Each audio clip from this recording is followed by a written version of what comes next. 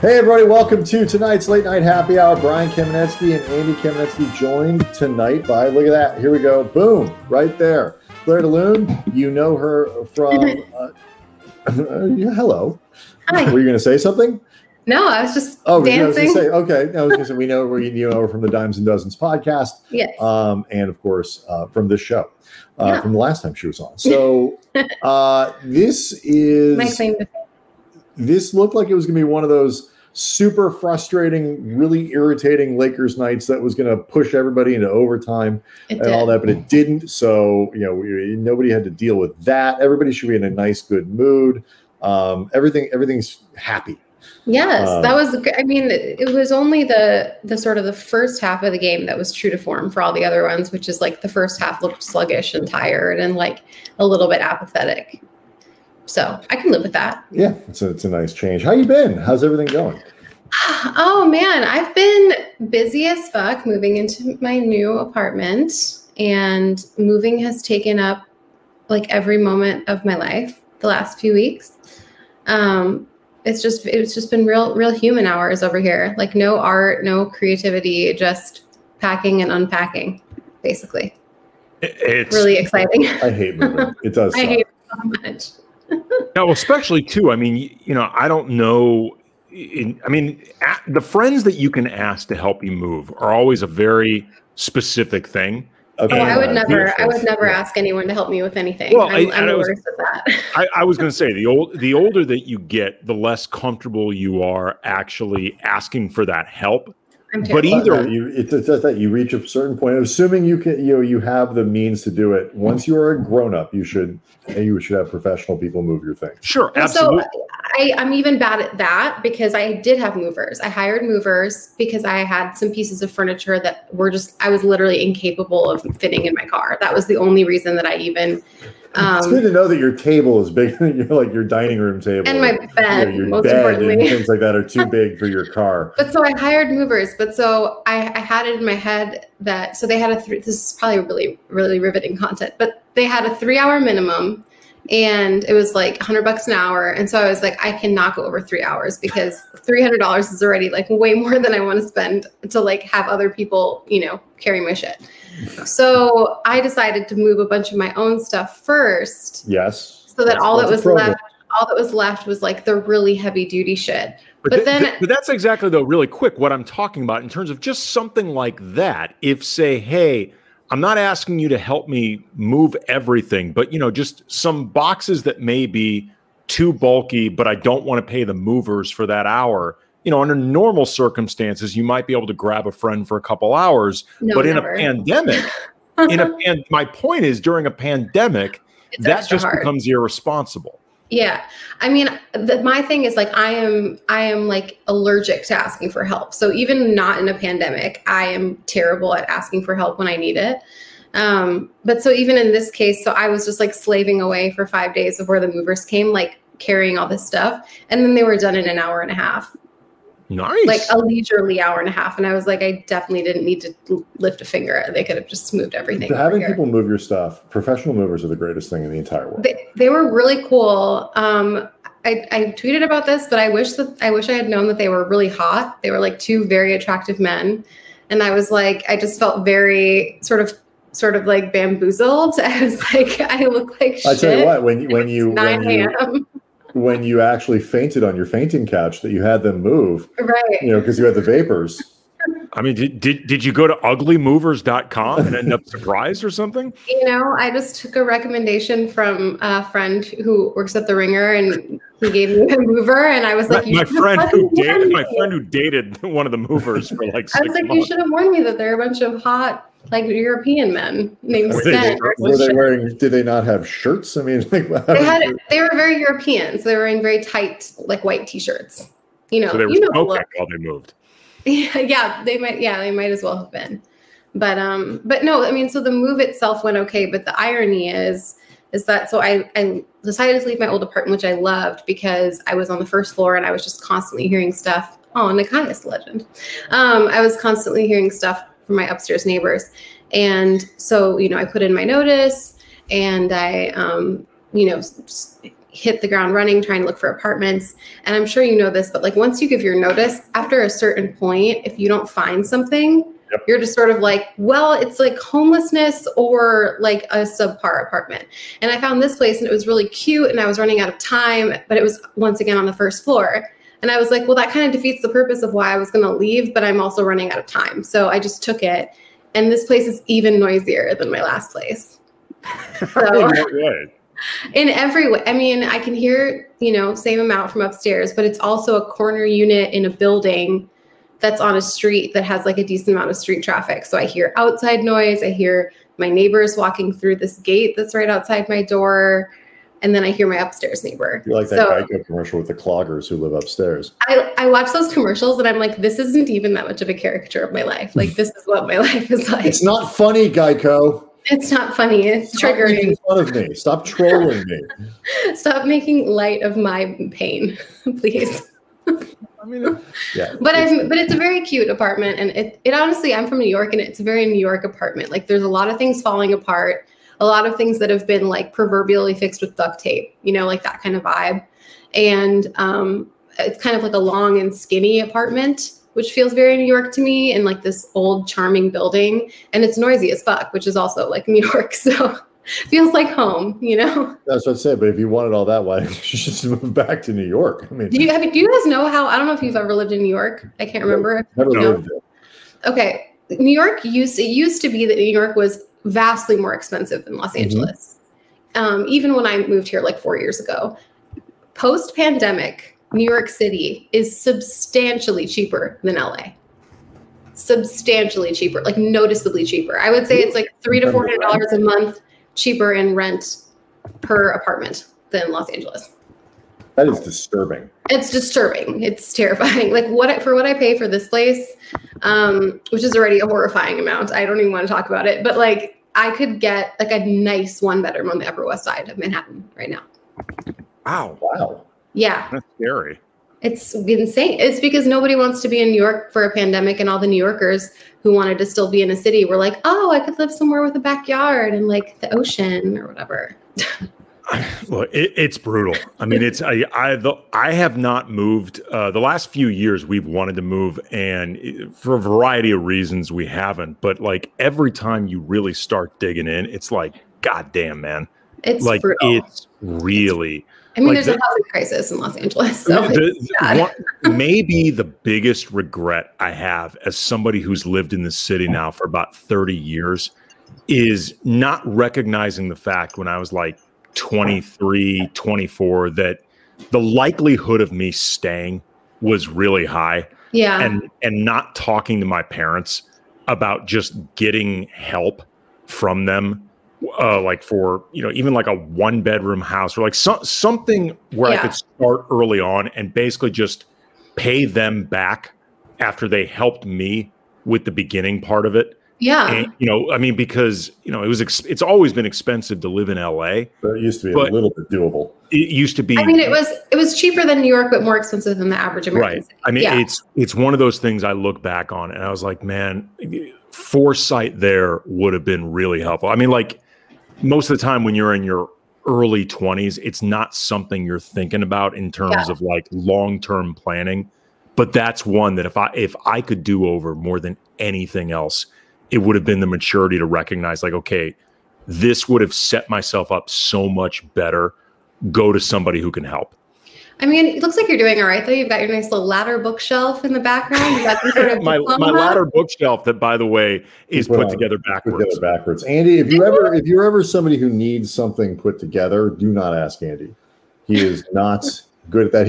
He had a coffee table once that was upside down, like you put the components on upside down. Yes. That was a thing that Andy had. This chair I'm sitting on, I put together wrong. I bought chairs. I bought a dining room table and chairs, and I got the chairs home, and like the legs of the chairs came on, like it was like leg bar like this. And I just figured it was like top bar legs, bottom bar legs. And I was screwing it in, and like some of the screws weren't lining up, and I contacted the manufacturer and I was like, this is a dysfunctional chair, like blah, blah, blah. How dare you people? I was totally, I wasn't outraged, but I was just like, you need to send me a new chair because this doesn't work. And they're like, can you show us like how you have it oriented? And I showed him on the little chat and he was like, yeah, you have it the wrong way. It's supposed to be like vertical, like bar leg. And I just didn't read the instructions because I glanced at the instructions and I was just like, oh, I got this. It's like, the little wrench thing and cool bolts. Got it. Yeah. Your distaste for asking for help also includes instruction sheets. Like I have a problem with authority, but that is irrelated to my problem with like vulnerability, which is asking. So you open the package and you look at the paper that tells you how to put it together. It says you're not the boss of me, and then exactly. I just think I'm smarter than the chair, and I'm fully capable. I'm an intelligent person. There's no way that my common sense and reasoning can't lead me to a functional chair with legs. Did the chair instructions at least have verbal instructions? Because the worst is like Ikea. Oh no, there's just images. No, so I do. And so I see that and I'm like, fuck you, I'll figure it out. That's like my first instinct. I can never figure out what the hell to do with instructions like that. Like, I need it. Is that what happened with your ladder shelf there? Well, I mean, in fairness, I can make that happen with verbal instructions, but I'm just saying I need it spelled out clearly. Yes. Like I'm a 6-year-old who's never held a school. I believe that's what the pictures are for. Right. But I mean, you can't make something more for a 6-year-old than literally not putting photos. On. Yeah. No. Children can't read. No, but 6-year-olds can read. I mean, not maybe you couldn't. Well, I could. I think I could read at 6. All 6. What are you talking about? 6-year-olds can read? Not all of them. I mean, I don't know. Hey, that's ableist. Not all 6-year-olds can read. Not all 6-year-olds. Let's not get canceled 10 minutes only into the podcast. Stupid ones. No. Only the dumb ones with dyslexia or whatever. Future. No. I'm actually taking up for the 6-year-olds across America. I have enough confidence in them that I think many can. If nothing else, every 6-year-old that is charged. I'm going to respectfully bow out. I feel, and then we'll shift, but okay. I feel, if nothing else, that every 6-year-old confident enough to put together a chair can read. I stand by my original point. Probably can read. Yes. Thank you. But I stand by my original point that you can't make something more simple than literally not putting words in there and only putting pictures because pictures are simpler. I do fine with IKEA. I speak IKEA photographs. Do you? I do. IKEA to me is a weird place because the concept of IKEA I love. I love interior design. I love, they have cheap furniture that's really modern and beautiful. Actual IKEA is the 7th layer of hell. I hate IKEA so much. When I have to go, I get anxiety for days before I go. And then when I go, I've now realized that you can skip the maze part and just go straight into the good shit where they actually keep everything. And so I bypass the maze and I just go to where they keep everything. And I go like faster than lightning. And I have my list of what I want. And I've looked online already. And I just I don't do the leisurely IKEA experience where you get fucking Swedish meatballs and shit. I'm just get in and get out. You watch couples break up in real time every time you go to an IKEA. Here's what happens though when you become a parent. They have small land there, so you can combine small land where you can drop your kid off for an hour. You're like, bye. And you can do this for free. And then you can go fight with your spouse in the furniture department. Kids eat for free, I think, on Tuesdays and Thursdays at that. Do they really? Yes, they do. And so you can go drop your kid off at Small Land, let them play in this awesome little play area for whatever.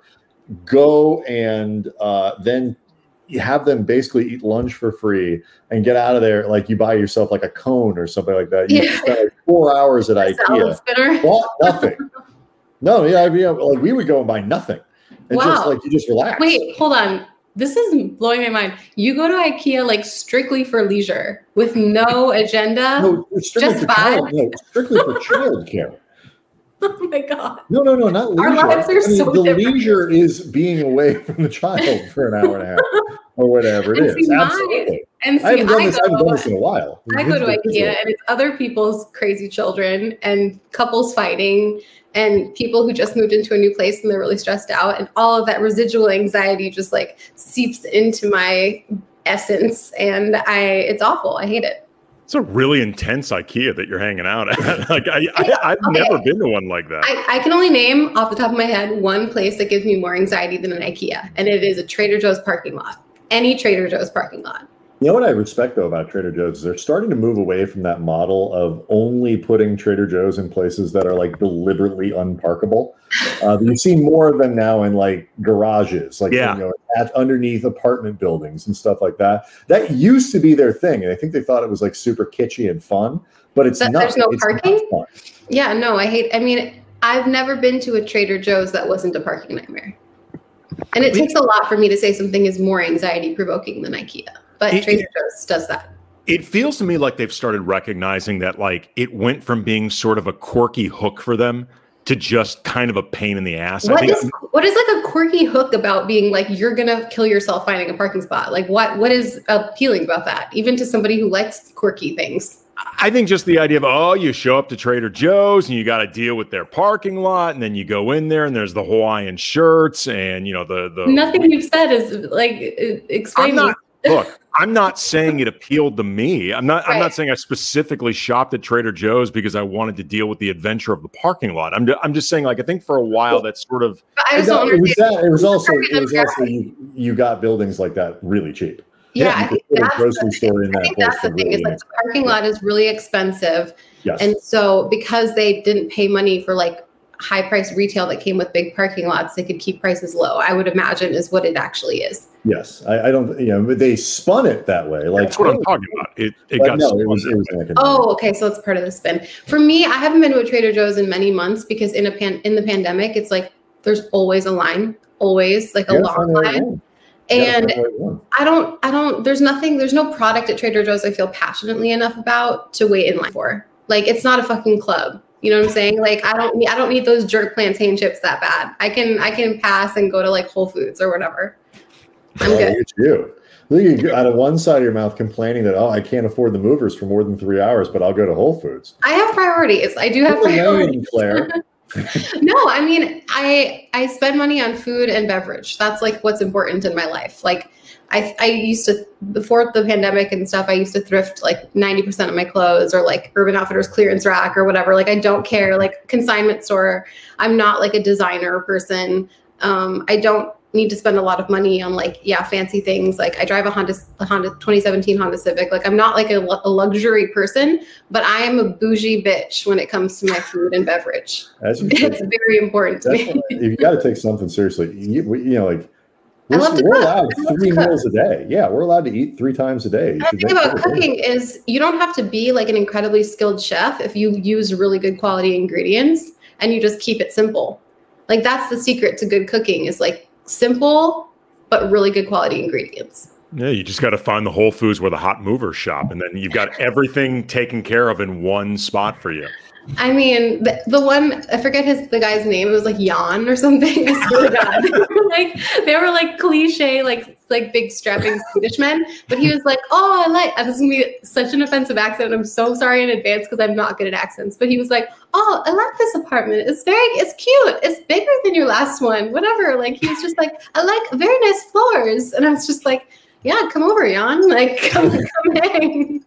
Why, there's space for you here as well. Jan, I don't normally give my house keys to the mover, but it's extenuating circumstances, yeah. I'll never see him again. Where are you in vaccinations? I mean, for real though. Like, that's the $1 million question. Is like, is this bad first date? There's gonna be moving again in like 6 months. It's been a long time since I've been on a date. I wouldn't even know what a first date combo sounds like at this point. It's been a good it's mostly apartment moving now. That's how people are doing it. That's how people talk. That's what people talk about on dates. If this was a date, I don't think it would be going very well because we've only complained so far. That's all we've done. So I think it would be a pretty bummer of a first date. This is a great rom-com idea though, where you you just keep signing a series of leases, but you can't quite get up the nerve to ask Jan out. So you just keep asking him to come and be your mover. And so every year he moves you from one apartment to the next. And then by like year 8, you and Jan finally. And then it turns out his name's actually like John or something. And I just assumed it was Jan because he had an accent. His name's like, yeah, month to month love. Yes. Month to month love. Month to month is a great name for a rom-com. Great name. Yes, it is. There you go. All right. I'm glad we've covered it. We've really solved a lot of problems and covered a lot of ground. I mean, buy good quality groceries and love yourself more than to wait in line at Trader Joe's. Only get ugly movers unless you look great. Only go to Ikea if you have children. Yeah, we've solved like a lot. If you have a 3-year-old or 4 that you need to get, unload for an hour, small land. It is the jam. You can eat there afterwards. The food is cheap and good. Absolutely. All right. So we briefly alluded to it. The Lakers did play a game tonight. They did. And they won. They did, and it looked like it was going to be one of these super irritating and frustrating games. And Memphis goes up 31-16. And I guess, Claire, the difference between this one, where the Lakers just throttled them in the second half, and the other ones where they ended up in overtime was Anthony Davis and Alex Caruso. I guess that's just the thing. I mean, we'll never know. That is really funny. Kanye mic drop. We'll never know. Vance Williams praying you don't have a hilarious situation here, Claire, after the Swedish accent. I mean, that would be a very shrewd move. Just get single girls to get impressed with you as a mover by being an exotic European hunk. You would have been a hot American too. It was the body. It was the body more than the accent. Let's be real. Yeah, but I mean, did he like pour water over his head? Like, no, it was the tight white T-shirt. It's always the tight white T-shirt. Let me try out the new pole in your apartment. I'm sorry. My T-shirt is dirty. I must put on another one. I need to change. I am so sweaty from moving. This sounds more like the beginning of a porno than a rom-com, to be honest. I'll be honest with you, Claire. The whole thing sounded like the setup to a porn film. I'm not gonna lie. I know, but it's very wholesome for you to say it sounds like a rom-com. That's not what it sounds like to me, but I digress.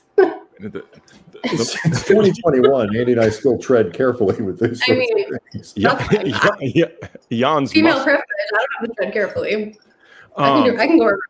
You can go wherever you want. That is true. Now, the Lakers have been making a habit lately of getting off to these really, really slow tonight, wretched starts. Oh yeah, I saw a stat tonight on Spectrum. The last 4 games, first quarter they have been on average minus 9.4.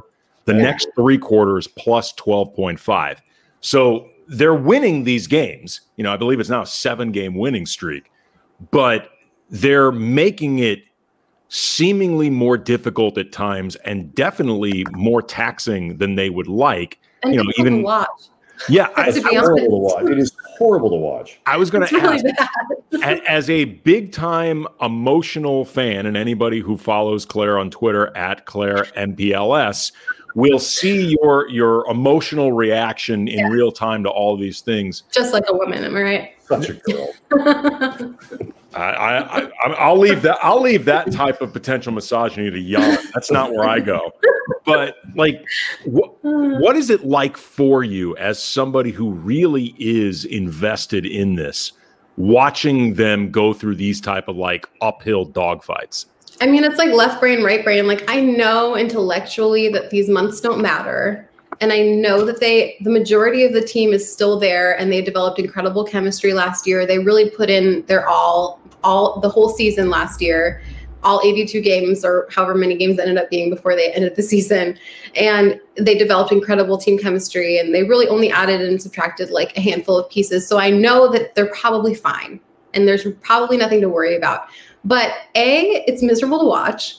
And B, I do have I would say a 5% part of me that's the formula to the success last year, I thought, was this incredible chemistry that they built over the course of the regular season. And so to me, they were the only team really coming into the playoffs that had stellar team chemistry. And that was sort of firing on all cylinders. And everyone knew their role very clearly. And it was very a well-oiled machine. And I thought that that was what set them apart from, you know, several other teams, besides just that they have more talent, you know, obviously that you've got LeBron and AD, like that's going to get you far. But I thought that the team chemistry was really their other like secret sauce last year.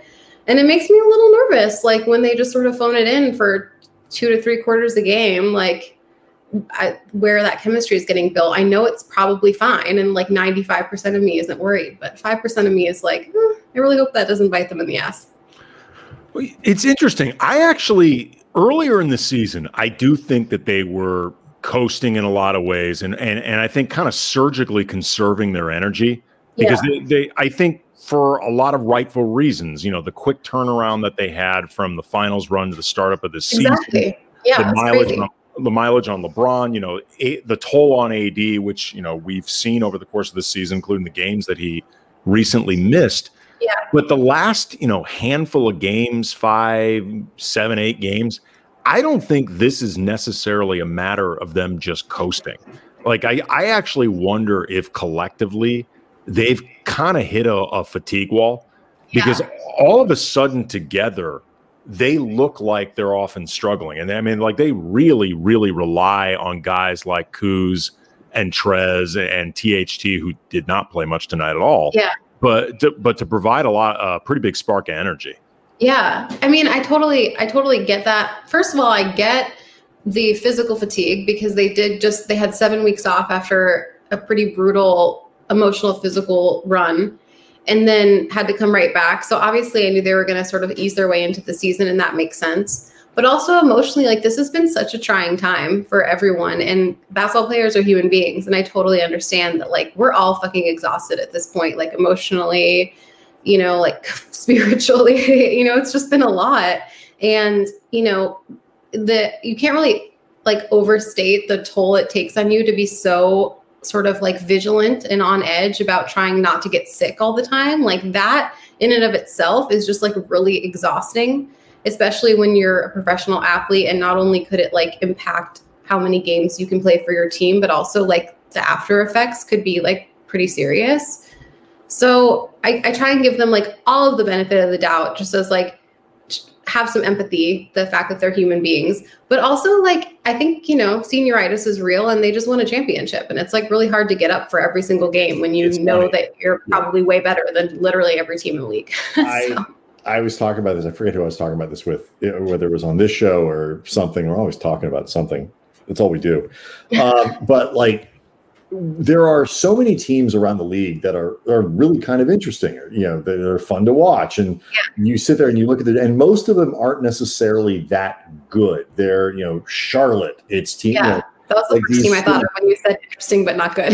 Right, but like these weird teams that have kind of fun players, and they're not good. They don't matter. And then there are teams like the Lakers, where we know exactly how they're good, which is really fucking good. Like, we know what they are. Yeah. And it's just a matter of, can they get there without something bad happening? So in some ways, I'm more kind of fascinated and interested in some of the mediocre teams in the league. Yeah.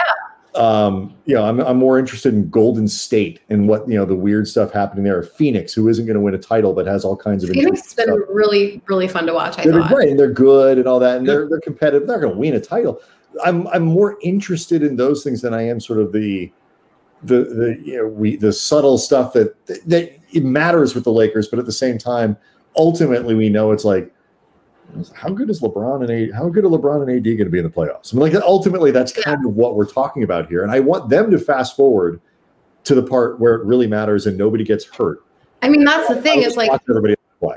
That's the thing is like these games for teams like Phoenix and Charlotte and stuff, like this is the show. This is not the dress rehearsal. Like they might make a dent in the playoffs. Their ceiling is not a championship this year. So like, this is what you get up for if you're a team like that, because these regular season games are your final performance kind of thing. If you're a team like the Lakers or Philly or something like that, like your ceiling is the finals and potentially a championship. And so these are a dress rehearsal, and, you know, they're treated as such. And as a fan, like, you know, that's understandable, and we're smart enough to know that, but it's also like, it's a product that they're selling, and the product fucking sucks during the regular season because they're trying to save their health, you know? Like, I get it. I will say the one thing though that does worry me. Like the slow starts and overtimes against, 3 games, 2 teams that aren't that good. Yeah. That stuff doesn't bother me that much. Overtime against the Pistons. Oh my God. That bothered me because I had to watch it, not because I worry about 2 American overtimes against the Pistons. Yes. But that was just mean to make people watch it, but it doesn't, It's not going to impact whether or not they win a title. No. The 3-point shooting is starting to kind of remind me of last year, where for most of the year, I was like, I don't know if they're good enough at shooting the basketball. And then the bubble came around in the playoff bubble and they were really good. And then they were great at the beginning of this year. And now it's like Vogel talked about it in the pregame. I was expecting to be like, oh yeah, he was asked about the last 5 or 6 games where they're right around 30%, actually under 30% in the last 6 games now. Yeah. And I expected this typical coach answer, oh yeah, we're getting good looks and those little knockdown and this. And he basically said, yeah, we regressed to the mean a little bit. We kind of came back to earth.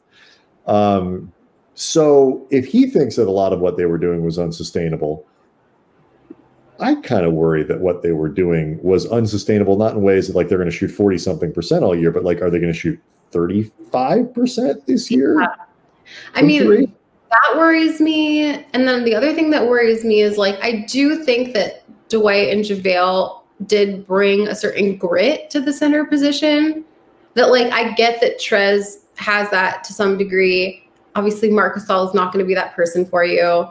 Like they're missing some like gritty size, I think now. And I don't think that's a deal breaker. Like I said, I'm not like panicking, but I do think that's the kind of thing where it's like in the regular season, maybe not such a big deal. In the playoffs, like that might be more obvious. Yeah, it's interesting. I was looking up some stats a few days ago, and their defense, obviously, on balance, has still been really good by most measurements. No, they have one of the best defenses in the league, if not the best. Yeah.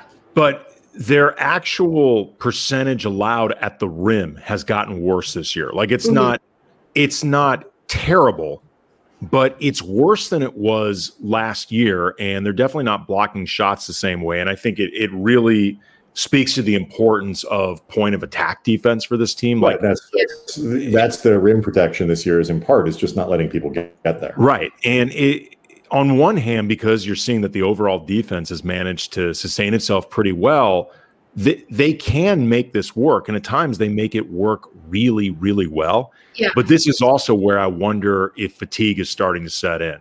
Because these guys may not have the energy to start out possessions defensively the way they want to.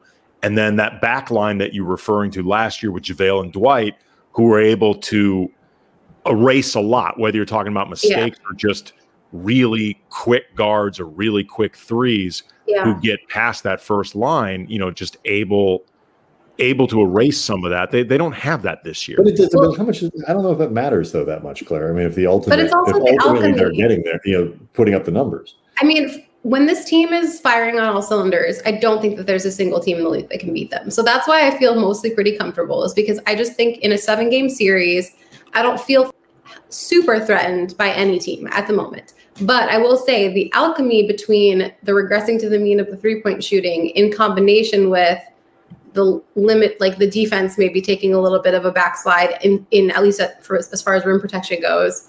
Like, I don't love that combo. I don't feel amazing about it, but I think they're going to be fine. I just think my thing is like when they encounter, if and when they encounter a team like the Nets, not saying the Nets are going to be able to get their shit together enough to get to the finals, but should they get their shit together, like if you have like an offensive juggernaut like the Nets, I feel like obviously your defense has to be amazing, but your offense has to be like, you have to be shooting lights out against a team like that. But isn't that the point? Like, because the defense tonight was bad in the first quarter, but they held Memphis to, what was the final score of that game? Memphis scored 100 points? 105. 105? I mean, like they clamped down on them pretty well defensively. They were good defensively against Oklahoma City. They were fine. Like their numbers have been good defensively. Yeah. They can't score.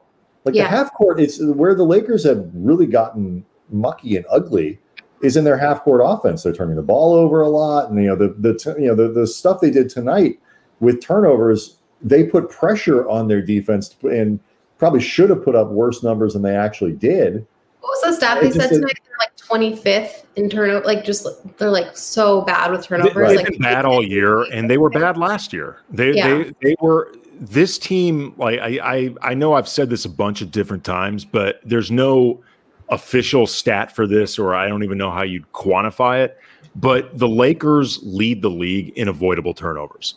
Like they must. They're just they. But that's the senioritis to me. To me, that's the we've been here. Last year they were coming off missing the playoffs, and they did it. I mean, this is kind of who they are. Some people don't take academics that seriously, Andy.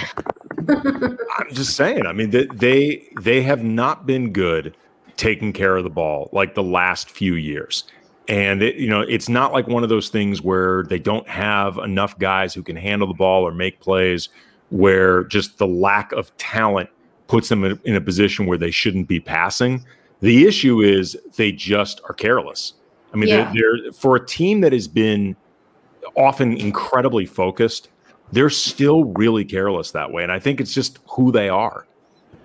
The other thing that I think is a little bit underestimated is I think they did benefit from being the 1 seed last year. I know that home court advantage wasn't a thing, but I think their matchups were pretty favorable throughout.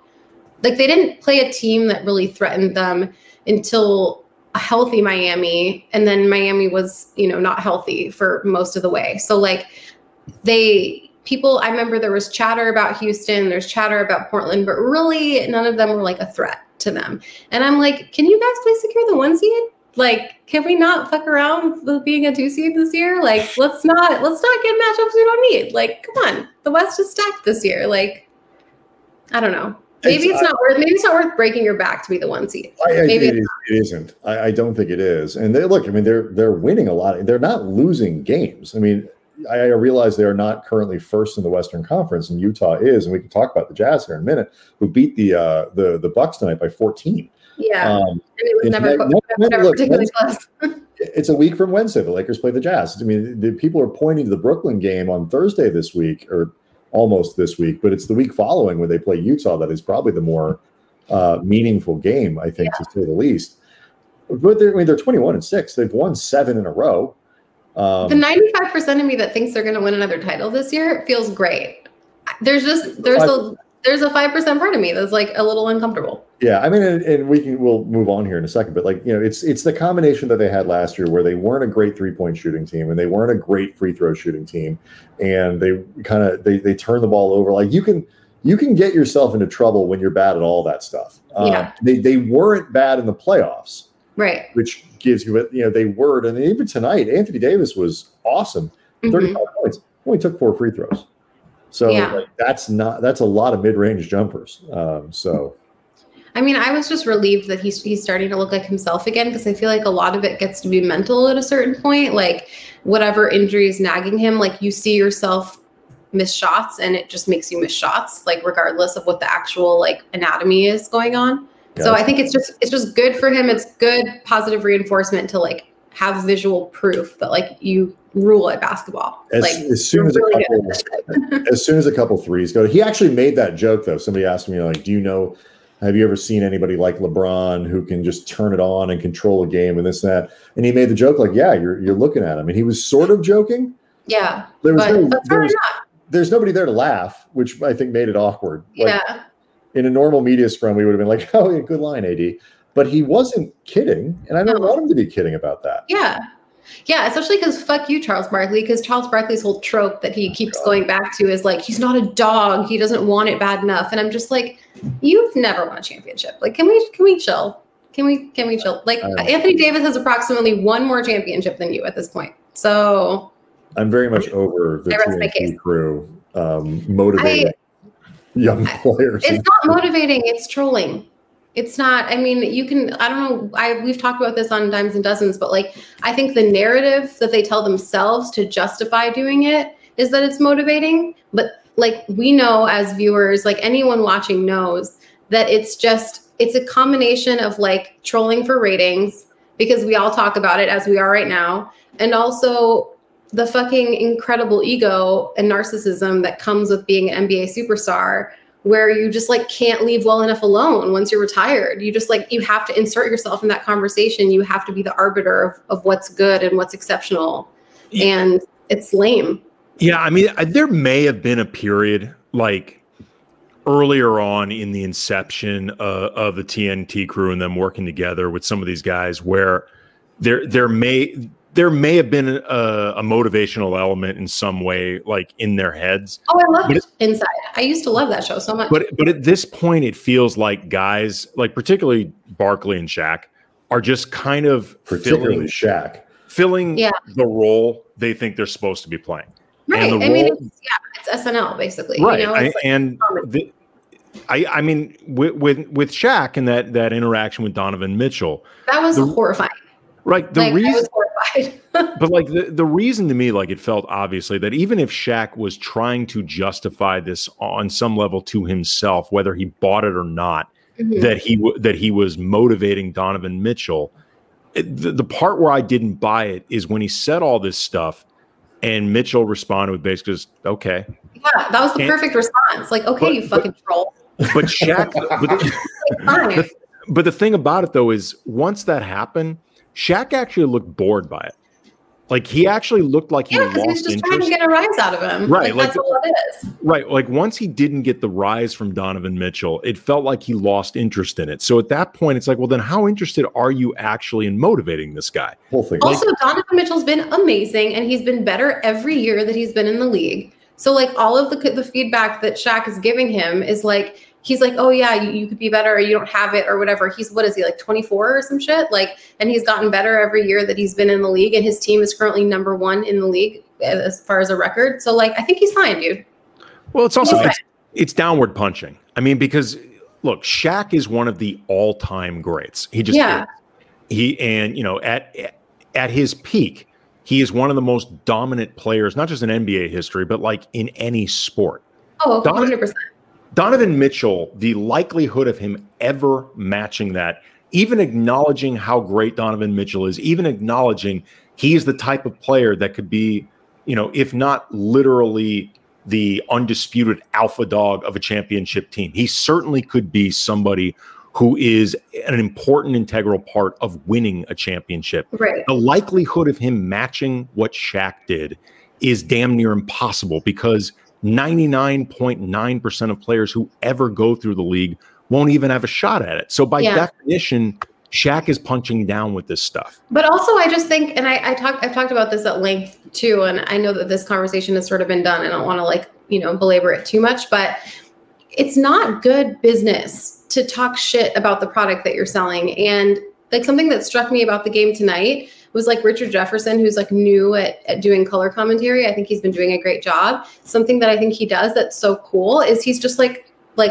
belligerent positivity, like just constantly giving you like compliments about players on both teams and just being like, that's why I love John Morant. And that's why Anthony Davis is so exceptional. And Kyle Kuzma is making strides. And it's like, that's how you sell a product.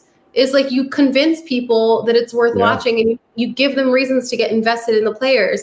And there's this whole subset. I don't even say subset. I would say there's a vast majority of people who cover the sport whose entire shtick is talking about how much it sucks, how much the players suck, how it's gone downhill. And then they're like pearl clutching over ratings. And I'm like, yeah, you tell everyone the product is shit. Like, what the fuck do you expect? That's why I've come around on Reggie Miller because he's one of the only guys on a national broadcast. It's like, this is fun. These guys are awesome. Congratulations. Yeah, I mean, that's all we're asking for, really. You know what I mean? Let's answer this question from Vance Williams before we move on, because I want to talk All-Star Game and a little bit of Anthem and then some James Harden, because he talked to Rachel Nichols, and Andy, at least for one, was not buying what he was selling. So we'll bring that to you here in a heartbeat. But who are the 3 teams? Andy, you answered in the chat, so you go first. You've already got your 3. I said Clippers, Sixers, and health assumed Boston. If Boston is really healthy, I think they've got a lot of different guys that they can throw at LeBron to at least make LeBron work and maybe be disruptive. And if you disrupt LeBron, you're disrupting a lot of what the Lakers do offensively. And, you got to guard the hell out of them. I mean, Tatum and Jaylen Brown, who's been fantastic this year. Yeah, that's a lot. That's a lot to deal with. Do I think they're going to beat the Lakers? No, I think the Lakers are going to repeat. I said that at the beginning of the season.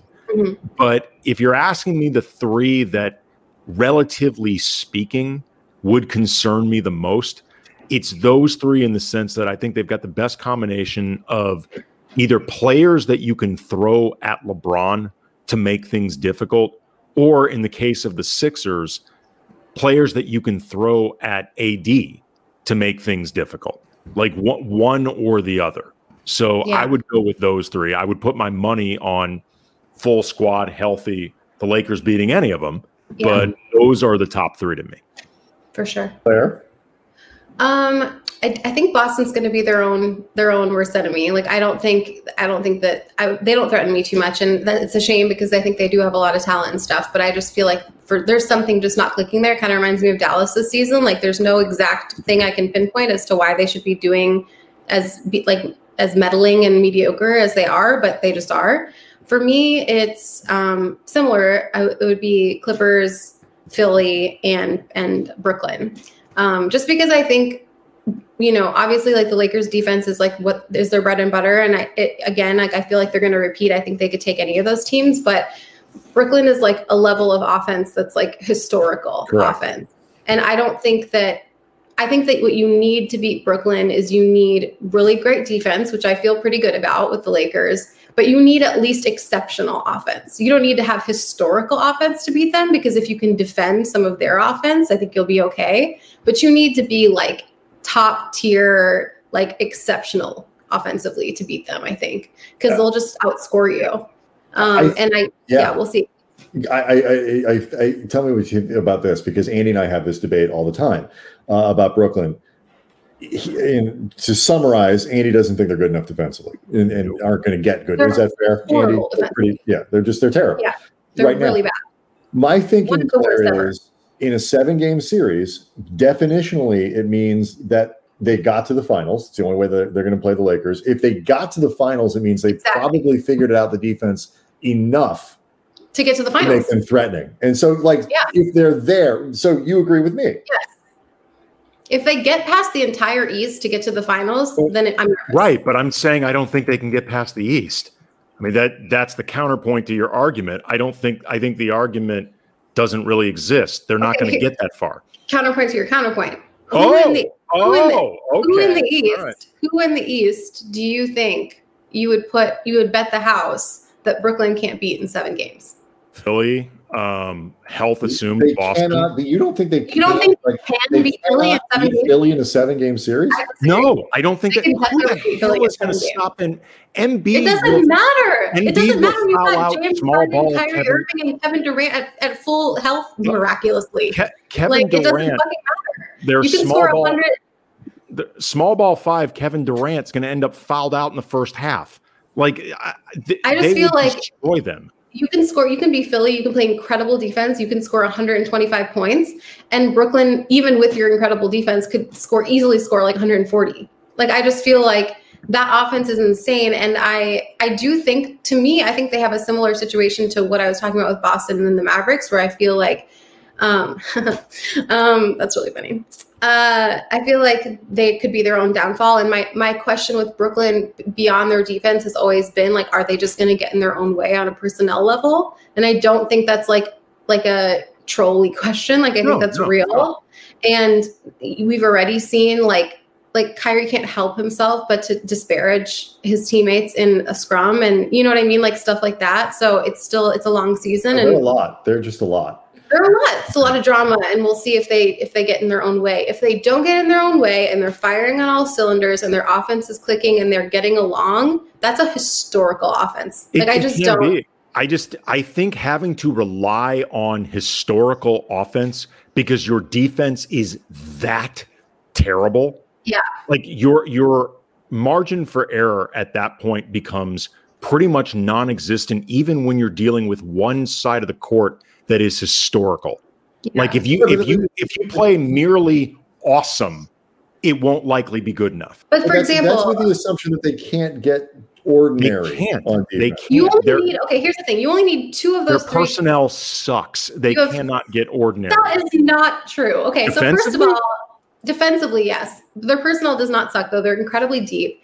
And I think that, obviously, like, they lost, like, losing Jared Allen was huge for them because that was their defense, and that was also, like, a big part of their size, and now they're relying on washed-ass DeAndre Jordan. But I will say... So far, you're not making your argument very well. But there's a but. But, like, so say James Harden's having an off night. You still have Kyrie Irving and Kevin Durant. Those are 2 Hall of Famers. Like, and then you have Joe Harris, who won the fucking 3-point contest a couple of years ago. Like, I think they'll be fine offensively. No, but what I said was defensively. I don't think they have the personnel that you can even put together average defense. But you said offensively, their margin for error is really low. And I'm saying, I think their margin for error is pretty big because they're pretty deep as far as their offensive talent goes. My basic thing here is, before we get off this one, is just that I agree with Andy in the sense of, like, they are just as likely to lose in, like, the second round of the Eastern Conference playoffs as they are to get to the finals. Like, but the idea that they can't, here's where I disagree with Andy, is that they can't. That they are incapable of getting to this place where they're not going to be good enough defensively to beat Milwaukee, or not going to be good enough defensively to beat Philly, or all this stuff. Because, like Claire says, because she's smart and gets to come back for a third appearance at some point. I'm also frozen, I think, so I apologize if my image is frozen. No, you're good. I can see you. You're moving.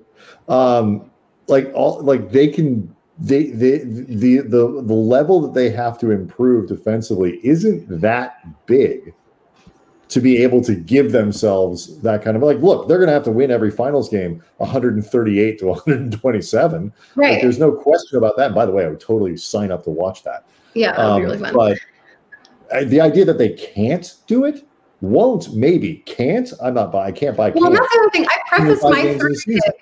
prefaced my 3 picks by saying I agree with you that I think the Lakers are going to repeat. I don't, and I said at the beginning of this podcast, I don't think that there's any team in the league that I feel confident can beat the Lakers 4 games out of 7. I don't feel that way. That being said, if there were a team that could do it, you cannot tell me that Brooklyn is not one of those 3 teams. Like that. I think I just did. Sound off in the comments if you disagree. All right, so we'll take your calls off air. What do you guys think about Gregory Elwood? Love your show. I mean, as the Nathan Mark just said, DeAndre Jordan is the most important man. LOL. Yeah, I mean, he's kind of right. Emphasis on the LOL. It's a lot of laughing. You have to laugh at that statement. Gregory Elwood on Twitter asked the question when we put out when we tweet out this question, asks, why is no one afraid of Utah? Who, by the way, are winning in the Western Conference right now. Well, not for me. Well, that I look at their wings, and it's like Joe Ingles and, like, I don't even know who else. Like, they don't. For me, I don't think they have enough pressure. They can't pressure the Lakers on the wing defensively. And I don't know how they guard LeBron. I think Utah is legit good. I think they're a really legitimate good team. I don't think they match up well against the Lakers. Correct. No, exactly. I think if the Lakers in a different world, they would be absolute monster title favorites. If they didn't have to go through the Lakers to get to the finals, they're a finals caliber team. Mm-hmm. Yeah. Absolutely. I think there's a difference between saying that a team isn't good and saying they don't match up well against the Lakers. It's like, in theory, the Clippers match up really well against the Lakers. Like, whether you think they can actually beat the Lakers in a series is another story. Right. But in terms of a punching chance, right. In terms of the things that you would look to try to do to beat the Lakers, or the components that you would look for, the Clippers have a lot in that they have a lot of different looks that you can throw at LeBron. Right. And again, do I think it'd be enough to beat the Lakers in a series? Probably not, but I can really see how it could happen. But talk about a low margin of error. If you're the Clippers, your margin of error is like 0 against the Lakers. You have no margin of error. I'm already revising my list. I had Sixers, Clippers, Brooklyn. Now I'm thinking harder about. You had the same ones as me, and you're going to change them? I'm so offended. Why would I change them? No, I thought you said you were revising your list. No, but I'm thinking about it. I mean, if I had a fourth team, it would probably be Utah. Or what I already said you get to come back because you agree with me, and you're obviously very smart. But now I'm wondering, like, are we underselling Milwaukee a little bit here? No. Okay, that's fair. I kind of, but like, if I had a fourth team, it would probably be Utah. Just Quinn Snyder's hair is gorgeous. Okay, did you guys watch Daria in the 90s? Yeah. Quinn Snyder is the teacher from Daria. Like the one with the one eyeball popping out. That's all I can see when I look at him. Quinn Snyder is one of the most intense looking people I've ever seen in my life. He looks like he just freebased like an entire country's worth of cocaine every time. Yes. And still managed to show up to coach the game because he's a pro. Sweating profusely. Yeah. Yes, but he's a pro's pro. Like he looks, coach. Yeah, he looks like the guy in the mid to late 80s who, like you said, was all into all the cocaine. Yeah, but very American Psycho vibes. Yeah. Yes, but he cares about his job at the end of the day. I wouldn't want to meet him in a dark alley, though. I'm not going to lie. Whereas Frank Vogel, I feel like I would trust him with my life implicitly. Frank Vogel is a very different vibe. Yes. Yeah. Not to say that Quinn Snyder isn't a good guy, but Frank Vogel gives you very trusting vibes. I bet you Frank Vogel could grill the fuck out of a burger. That's the vibe I get from him. Oh, absolutely. Like he has a great grill. He takes it very seriously. He doesn't let anyone else near his grill. Claire. That's the vibe I get from him. Brats. Mm-hmm. I think he's a brats guy. He's a brats. Absolutely. But he memorizes before company comes over. He knows everybody's order. Yes. He knows exactly the condiments that you want. And he tells everyone he is a bit, actually, as Nathan Mark points out, this is true. He is actually a big pizza guy. Frank Vogel loves pizza. Does he have like a wood-fired pizza oven though? I just feel like he's the host that like takes dinner very seriously to the point where you're just like, you need to chill, dude. Yeah, no, but okay, whether it's barbecuing or whether it's the wood-fired grill, either way, Frank Vogel would know exactly what everybody wants. He would cook everything to specific orders. He wouldn't feel put out by it at all. No, he loves to entertain. He lives for it. Yes, he lives to entertain. Love him. Love Frank Vogel. He has a very endearing smile. He looked so I love him after when they won the championship last year, just like the look on his face, because coaches don't really smile that much, obviously. But when they won, it was like his whole face was a smile. It was so sweet. I feel like Andy is needle phobic, just to kind of let people, does not like getting shots. Obviously, all of us, once it's available, go get your immunization. I'm curious where this is going. I feel like if Frank Vogel gave Andy his immunization, he would be calm enough. He has a calming presence. Yeah. You know what? I don't want to flood the guy with too many people, and I don't know his name, but the Rite Aid at, I want to say it's Hauser and Wilshire, the guy that is in charge of the pharmacy. I recently had to take in my daughter, and my wife went with us as well to get our flu shots. Yeah, this guy.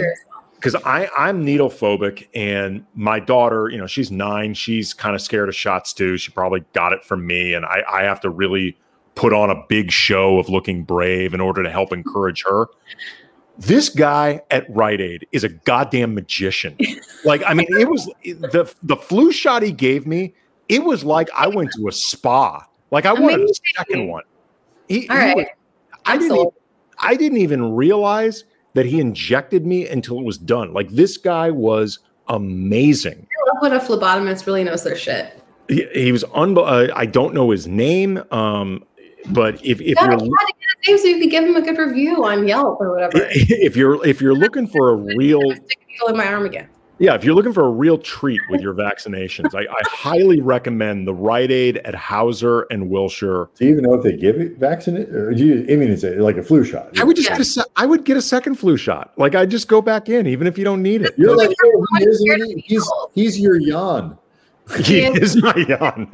He is absolutely my Jan. That actually, I was about to say that's where you could make that the plot of a rom-com, except they actually used that gimmick in a movie called The Tall Guy with Jeff Goldblum and Emma Thompson, where he's going to get a shot. He sees a nurse played by Emma Thompson and thinks she's so beautiful and is bowled over, he invents a trip that he's taking to Morocco because you need a series of boosters just so he can keep going back to get shots from her. You know, what will they think of next? What will they think of next? I don't know. They thought of this in like 1991 or whatever. And now they're just rebooting every movie they've made since. This is a very funny movie. I think you should rent it. I'll check it out. It's called The Tall Guy. All right. So before we go, I want to talk a little bit about the All-Star Game and the anthem thing, because I think they are both they're tied together in the sense that both have made Adam Silver and the league look bad. I think to certainly a healthy chunk of the NBA fan base. Starting with the All-Star Game, the players who are going to play in the game clearly do not want to do it. Not a one, not a single one. Do you think there's any chance? Do either one of you think there's a chance that they end up not playing? Nope.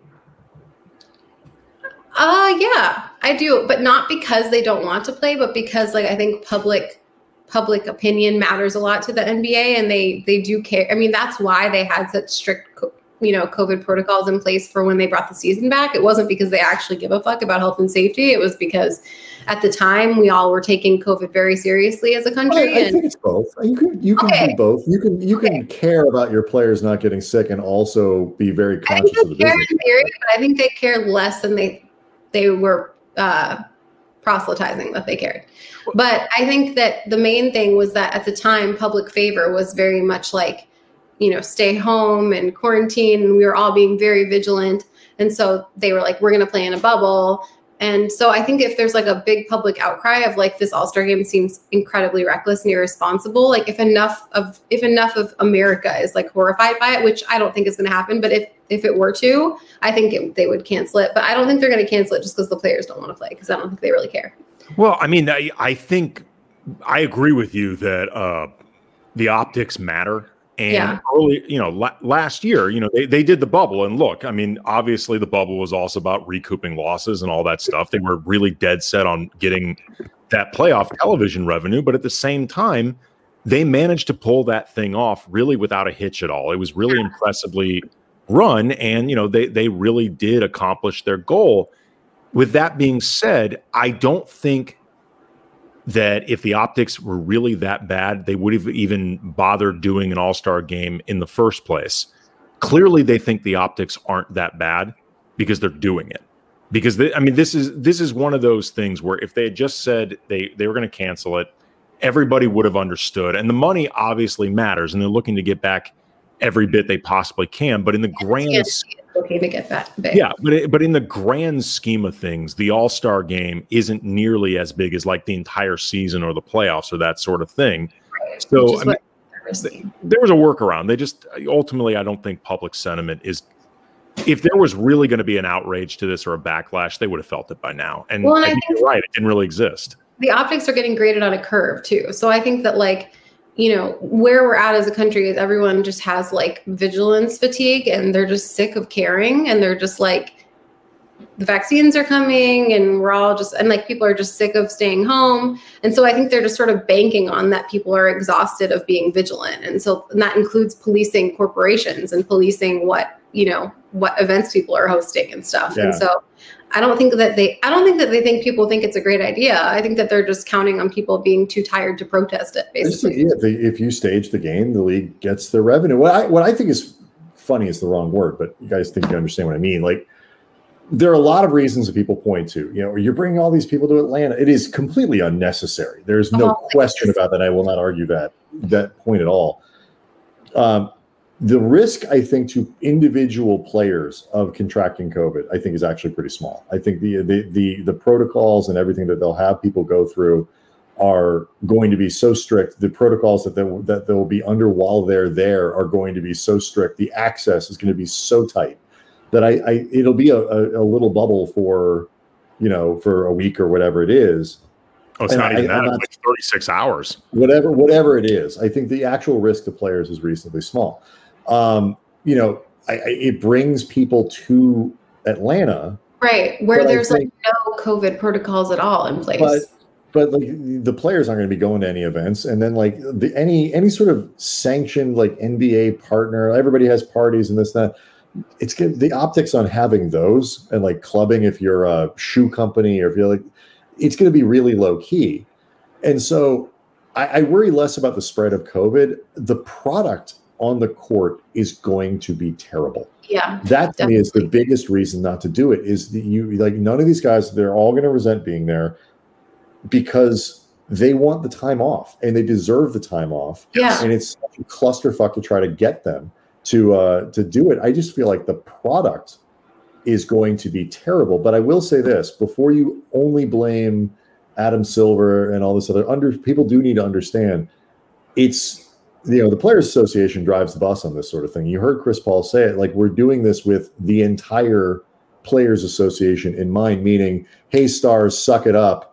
This is revenue that James Ennis wants this game to happen, not LeBron James. Right. So I mean the players want this. The low-level guys want this.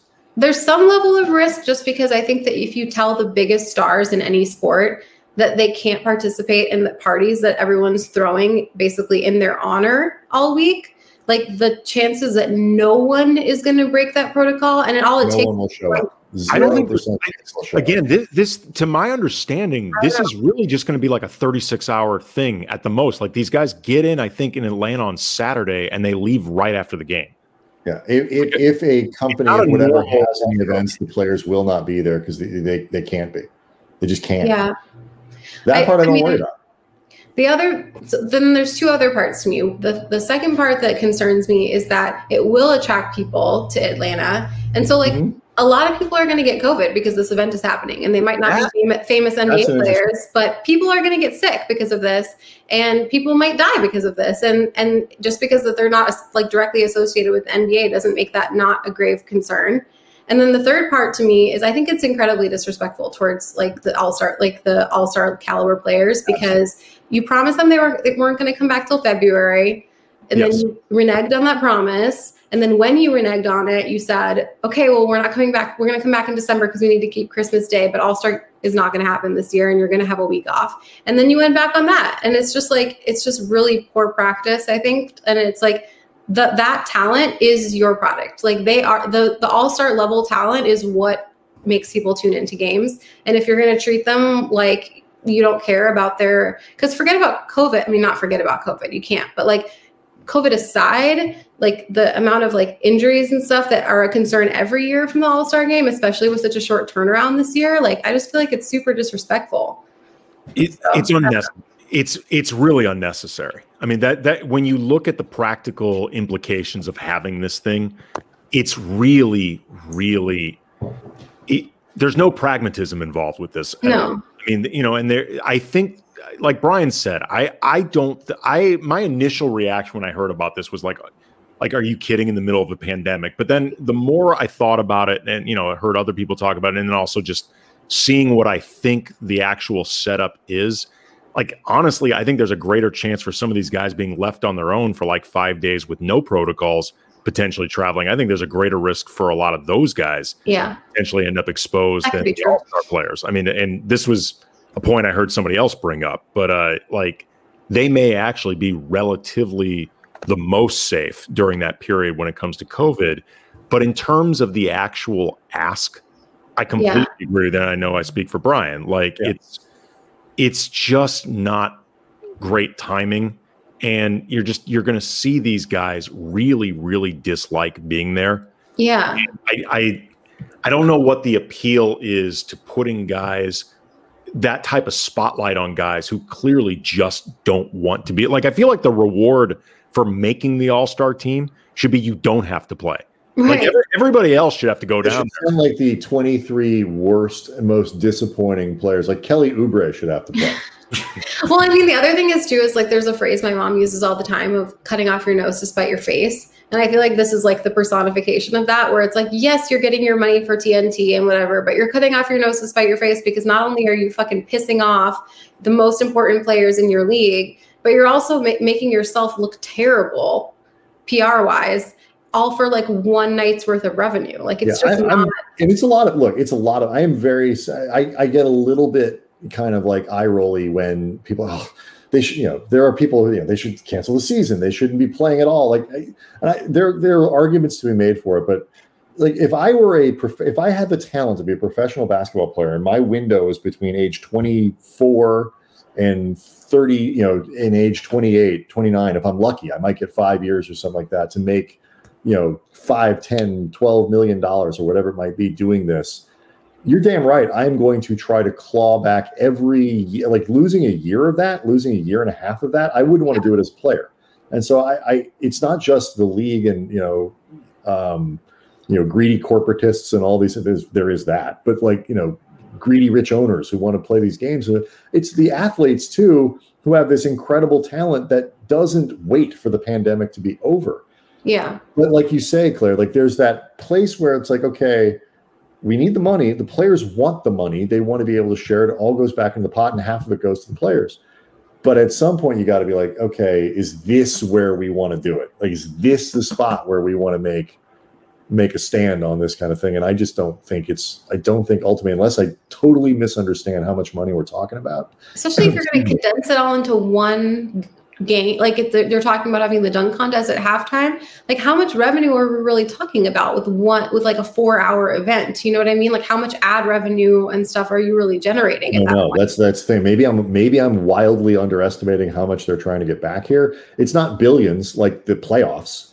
No, I mean, I just think that it's, the more you condense it, the more ridiculous it seems almost. Like I understand that it's supposed to look better if they're like, oh, we're going to condense it into one day. But then I'm like, well, then it's extra stupid for you to do this shit. Because like, how many commercials are we talking really? Better be a lot of them. Before we every whistle, every whistle, there's a commercial. Like they should play the commercials during the game. Yeah, just in the bottom corner. Before we let you go, I got a music question I wanted to ask you that I remember I was going to bring up the first time you were on and we just ran out of time. And then I was reminded of it last night when we had our guest, Ricky Cobb, who you can follow on Twitter at Super70 Sports. And his entire Twitter persona and account is like an ode to nostalgia. Nostalgia in sports, nostalgia in pop culture, music, movies, very specific era, like 70s and 80s. When Brian and I were growing up and like even the 90s in there, but stuff that's got a certain amount of distance. And, through his Twitter account, you see a lot of music references like to bands and artists that clearly still resonate now. I'm curious who you think are the relatively modern either artists or bands, that I guess have emerged in like the last, we'll say 5 to 10 years that you think will actually have resonance like future generations from now. Before you answer this question, the only reason I'm laughing is you could probably name like 5 bands and that are totally original, and I'd just be like nodding like, yes, she is exactly right about that. I mean, I trust Claire not to fuck with our heads. I think you're overestimating my coolness just a little bit because the majority of the music I listen to is a little older than the most recent 5 to 10 years. But I can definitely name some bands from the last like 5 to 15 years. Okay. I would say your own band of window that you're. I would say to me, I think Beach House is they're like my favorite band, and I think they're definitely gonna like stand the test of time. Love them. They're so consistent. You don't know who they are. I have no idea what that is. they're like dream pop, if you know what that is. It's like I do know what that is. I'm writing it down though. Like dreamy, ethereal. Yeah. They're like gonna be like a Jefferson Airplane or something like that. Like they make really cool, very vibey music that I think will age really well. Okay. And they've had a really consistent career. I'm curious to see what Phoebe Bridgers' third record looks like. I really liked her first 2 records. I think she's really talented. She's blowing up. Like the SNL thing was obviously like amazing PR, but like she's already getting huge and she's so young. So I think she's super talented. So I'm, curious to see what comes of her. I think I think Kendrick Lamar is going to end up going down as one of the greatest rappers of all time, when the dust settles. So I think he'll definitely be mentioned in the same conversation as like Jay-Z and Biggie and Yeah, that consensus really seems to be already established for him. Yeah, but I felt that way. There's very few records I've listened to in my life where the first time I listened to them, I was like, this is going to be a classic record. And I felt that way about Good Kid, Mad City. Like the very first time I listened to it, I remember just being like, I'm going to be living with this record for the rest of my life. Drake has been around more than 15 years, I think. But probably has, yeah. I'm also not a huge Drake fan. You got to have Waz on as a guest, and then Waz will wax poetic about Drake to you. Okay. But no, yeah, I'm not the one. As somebody who doesn't know a lot of really modern music and frankly doesn't like a lot of what I've heard. Totally. I knew two of those people. Two out of three is great. That's pretty good. Yeah. Like this is something that I'm always curious about, especially like as I get older. Like, you know, I've always been like a movie geek and a TV geek and a music geek and stuff. And, you know, I've always cared about a lot of that. But as I get older, I find myself caring a lot more about the history with a lot of these different things and like really trying to even learn more than I already did, or like that type of just sort of historical record. And like, you know, the idea of what people will care about and what might get lost if people don't care. I was just curious and thinking about that a lot. So I think about that all the time as a musician. Like I think about, like, for example, like one of my favorite artists is Joni Mitchell. Yeah. And my mom and I both love her. And and the record Blue, you know, got my mom through her 20s and it got me through my 20s. And it's a record that like hasn't aged a day in that way and was great album. It worked. It's my best. It's my personal favorite album of all time. It's my GOAT album. If I had to choose one, is Blue. But so for me, like when I write songs and when I'm making music, I try and think about it in that context. When I'm actually writing, I try not to think about any of that stuff because it like will totally fuck you over. But when I'm deciding what songs to add to like actually make the final cut and stuff, and you know, decide what I release, I try and think about it as like, could this stand the test of time? And you know, like, is this my best effort, basically? And I try and think about it like, is this a record that like a mom would pass down to her kid? Like, is it that caliber? And that's what I try and put out as a musician. And I try and make music that I think is timeless. Like I don't really follow trends as a musician, and I try and just make songs that I think are like timeless songs. And that song first, production second to me is really important because production does age no matter what you do, no matter, you know what I mean? Like no matter how timeless of a sound you're going for, it's going to age itself because production evolves over time. Yeah. But if you write an amazing song that can stand on its own, like that will age well. So to me, it's like focusing on like the bones of the song and writing really good music. I'm glad you mentioned that, just because I would love, I think maybe we'll do this one show to get a musician and a comedian on the same show, because I'm fascinated by the question that Andy asked, like why certain things have staying power in music. And I'm particularly interested in why something is funny and how something stays funny, because comedy really dates quickly and can often date quickly. And so what remains funny to me is just all that stuff is fascinating. But I think it has a lot in common. It's a great answer about production. I think it has a lot in common with music in the sense that I think that the things that stay funny and the things that stay relevant in any art form are things that are just like fundamental human experience. Yeah. And there's certain things about the human experience that just remain true regardless of everything that changes around you. You know, like you're always going to get your heart broken. You're always going to have an existential crisis. You're always going to have growing pains. Like you're always going to fall in love. Like all these things are always going to be true. And so like and you're always going to get embarrassed and you're always going to feel insecure. Like there's just certain things, right, that are just like generationally, like it doesn't matter if you're 85 or 5, like it's just constant. And so like those sort of touchstones, I think, are the things that are long lasting. And that's like the vulnerable stuff. And you know, you can't, like, punching down doesn't age well because that's not vulnerable. You're not having to look inward at yourself and your own human experience to do that. So people are scared of that sometimes. But I think that's the art that like really lasts, is when you have to like look inward and sort of expose the most embarrassing, scary, vulnerable parts of yourself. Yeah. Absolutely. I mean, there's a reason people will connect to it generation after generation. Like there's got to be something to that. And like I think what you're talking about, just that, you know, vulnerability is, I think, something that people will relate to whether they want to admit it or not. Yep. Yeah. And as Vance points out, one thing that's always true: you're always going to have to move to a new place, and when you do, Jan will be there. And when you do, don't move to the first floor. This is the lesson I've learned 2 times over now. Just don't do it. Don't live on the first floor. It's not worth it. Doesn't matter how cute the apartment is. Or the movers. Your living room is beautiful. Thank you so much. It is nice, actually. Thank you. It almost looks like a Zoom background. It's so cute. Well, if you guys ever need advice about interior design, it's like one of my favorite hobbies. So okay. Well, what can we do? This room here has some. You need some art on the walls. It's my first thought. But that's a nice fiddly fig tree in the background. I just saw it very briefly. Yeah, my wife loves that thing. I have one of those as well. My son's clarinet. We've got, you'd think actually we've been here almost the length of the pandemic. We've been here about a year, and you'd think we'd be more moved in, like we'd have everything on the walls. Like, no. You actually decorate really slowly during a pandemic too. My thing was like, I was so miserable the first few days here. I was like, there's no way I'm going to be able to survive unless I make it painfully adorable in here. Like, just, you know what I mean? So I just went ham on like 12 hours a day decorating because I was like, I just have to make it cute. Thank you so much. Good. You got a plant in the background? A few plants? I have several plants, yeah. There you go. It's important to have friends. All right, we will do this again. We will go through this. Well, it's official because I agree with you. So that's right. There you go.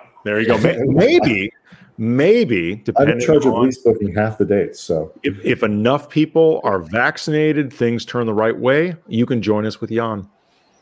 That sounds great. I'll hit it. Noir asked us to do a live stream show. We are now. I think he means live stream music. Oh, okay. Like play songs. Sense. I did that a couple times when my EP came out a few months ago, and I didn't love it. I gotta say, okay. It's really weird to play songs to a computer and people. We're not gonna make you do that if you don't want to, because then you won't be happy with it. It's not a good thing. Yeah. You just have to wait until the pandemic is over, and then you can play a proper concert. Then I can play shows again. Imagine that. Yeah. All right. So a Tiny Deaths is where you find the music. It is awesome. It is worth listening to.